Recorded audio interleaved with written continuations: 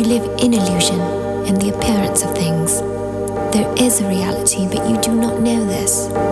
When you understand this, you will see that you are nothing. And being nothing, you are everything. That is all.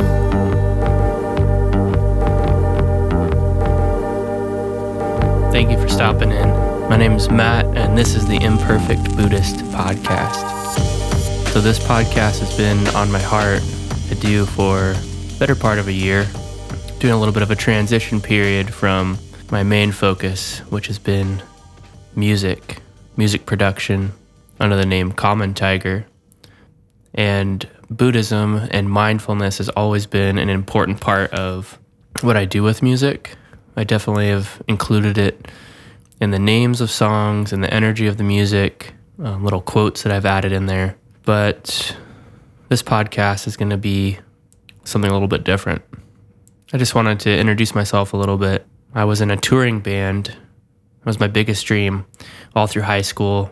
I could be found sketching on pieces of paper, guitars and band names, with the sharp letters, because I was in like hardcore metal bands back then, daydreaming, hardly listening to the teacher.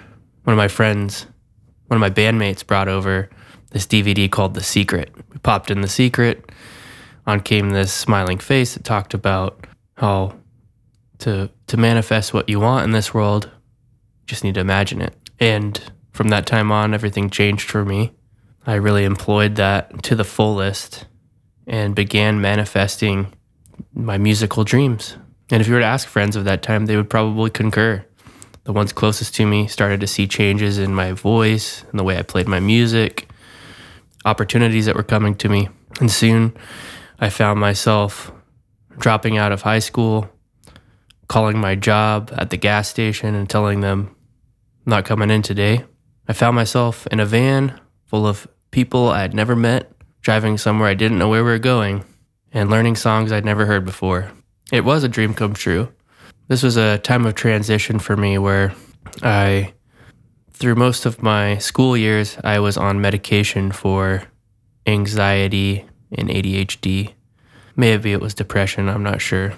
During this time when I packed my bag and left it, early in the morning, I decided, I don't need that medication. And this was the beginning of a big journey for me, and not the journey that I had expected.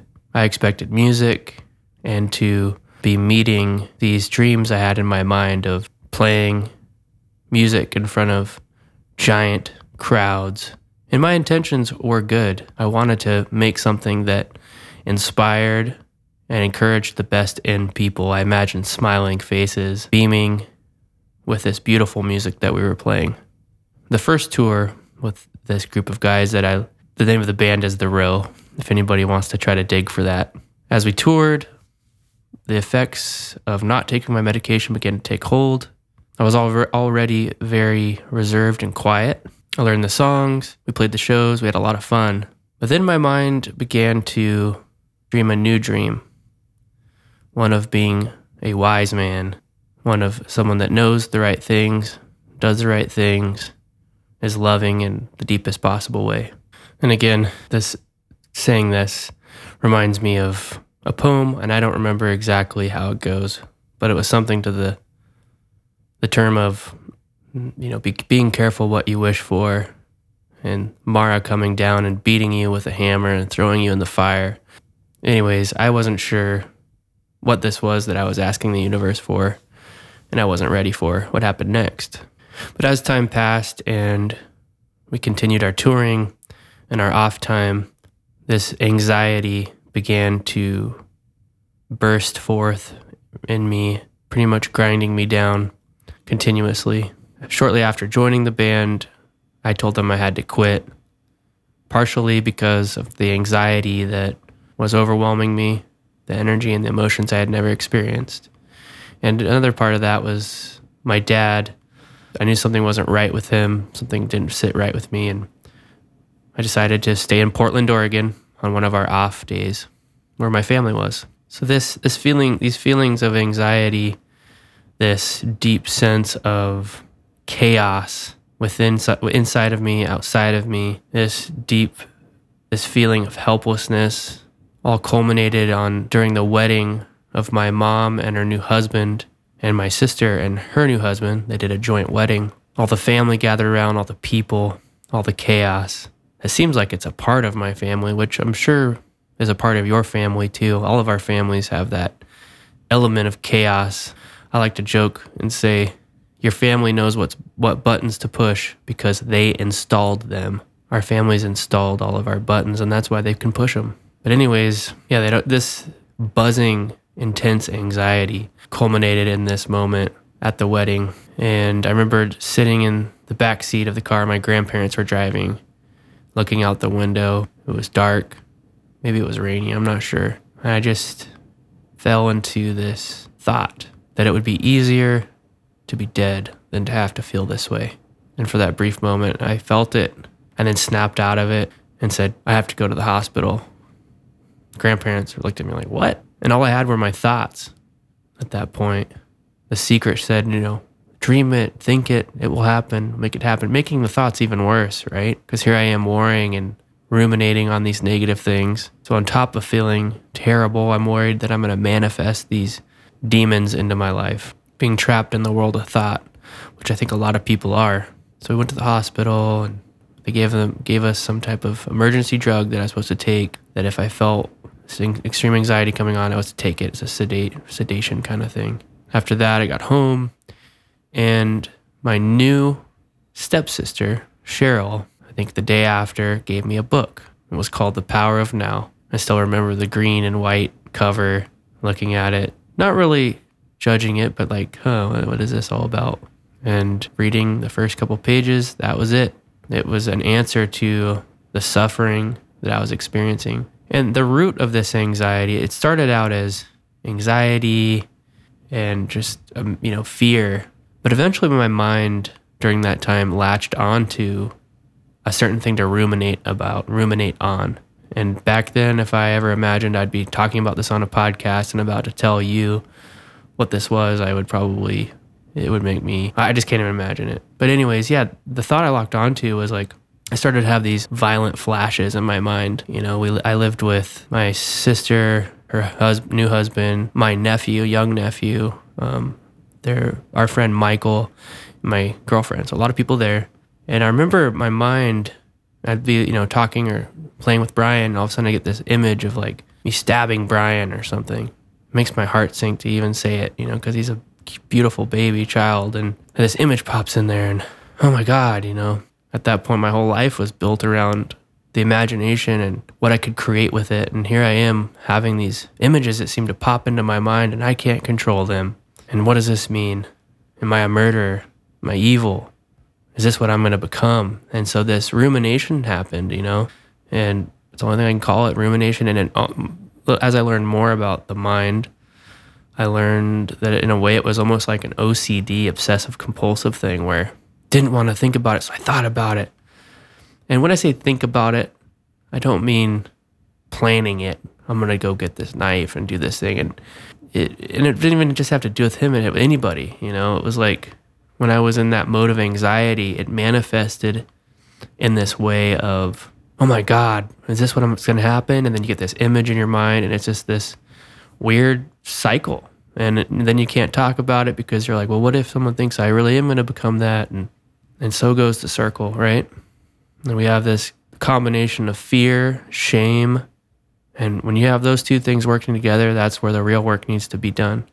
And so, that was what my fear had found its way to manifest as this, what if I'm going down this path? What if I do that?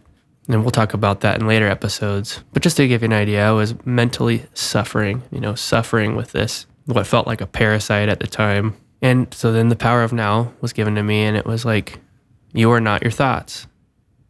And didn't really make sense to me at first, but it did. It resonated on a deeper level, because at that time I had learned, prior to getting off medication, before being in a chaotic van and driving all around the US and playing these shows and then living here and living there, I was able to channel my mind and to manifest in what felt my dreams. these beautiful visions I had. And then after the chaos and being out of control, my mind, my creativity turned into this other thing, this negative vampire, this OCD of images. It's almost like if someone were to say, don't think of a pink elephant. You think of a pink elephant, right? And so for me, it was like, you don't want to see that, the power of now, I read it and I reread it and I read it, and it gave me a sense of stability. It gave me a path. And it wasn't easy, but it gave me a path. I practiced in the way I knew how through that book. Power Now, other than, present moment mindfulness and awareness, at least to my knowledge now, doesn't talk about the formal practice of Zazen, which is what I practice now, seated meditation, just sitting. But I practiced that present moment awareness and tried to be with the energetic fields inside myself. And it was a hard time of practice. From 19, 20, 21, I discovered Zen Buddhism. And this is after a lot of spiritual buffet, going and trying these different things, reading these different things. All of them, though, I did see this common link between the religions and the spiritualities, Hinduism and a little bit of Buddhism and Christianity. I saw the link between them. And then I discovered Zen Buddhism through going to a temple in Portland, Oregon, meditation group, because I had heard that meditating with others amplifies the power of meditation. And so I said, there's this group, of Zen Buddhists, Portland, Oregon, Dharma Rain Zen Center. I'm going to go sit with them. And I sat with them. And to me, it just felt like this very pure practice of sitting and being there on that cushion. They didn't talk too much. There wasn't too much instruction. Very formal. And that was where I discovered Zen Buddhism. And really that began that foundation of peace that I had begun to taste through mindfulness. It got a solid foundation through seated meditation or Zazen. And I'm not sure entirely why that is.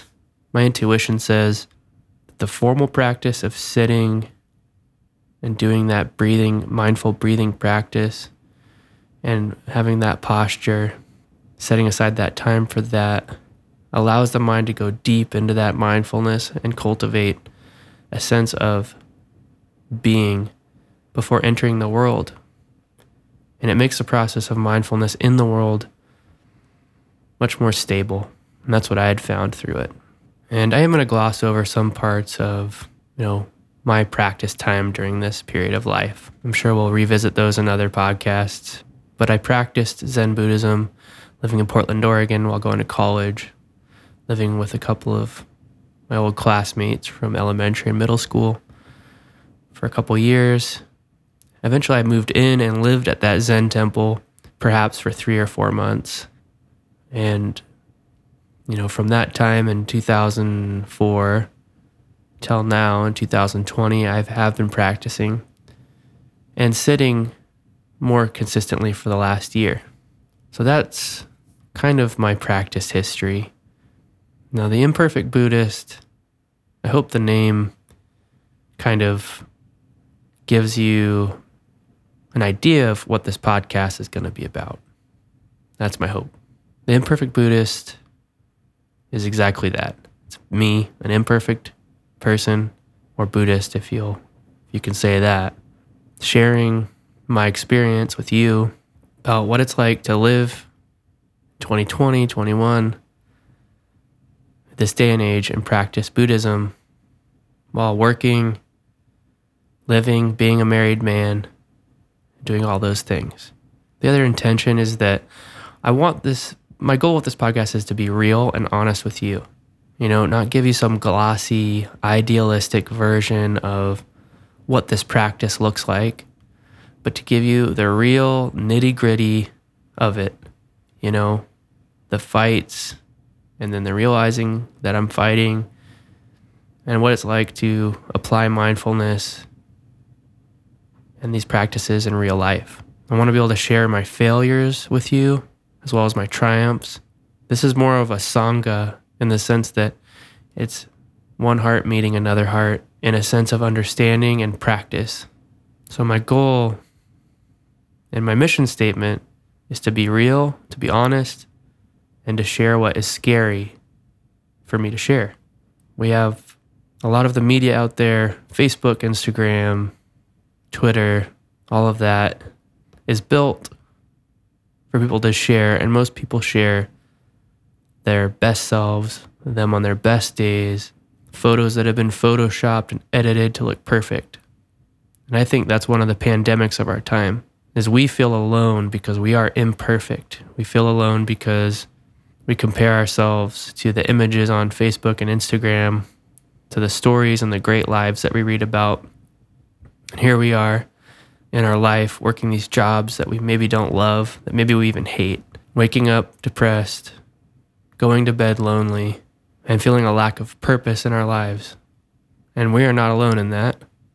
That is a common experience. But I hope through Buddhism and through mindfulness or through spirituality, whatever religion you can connect with, that you can find a deeper purpose in your life.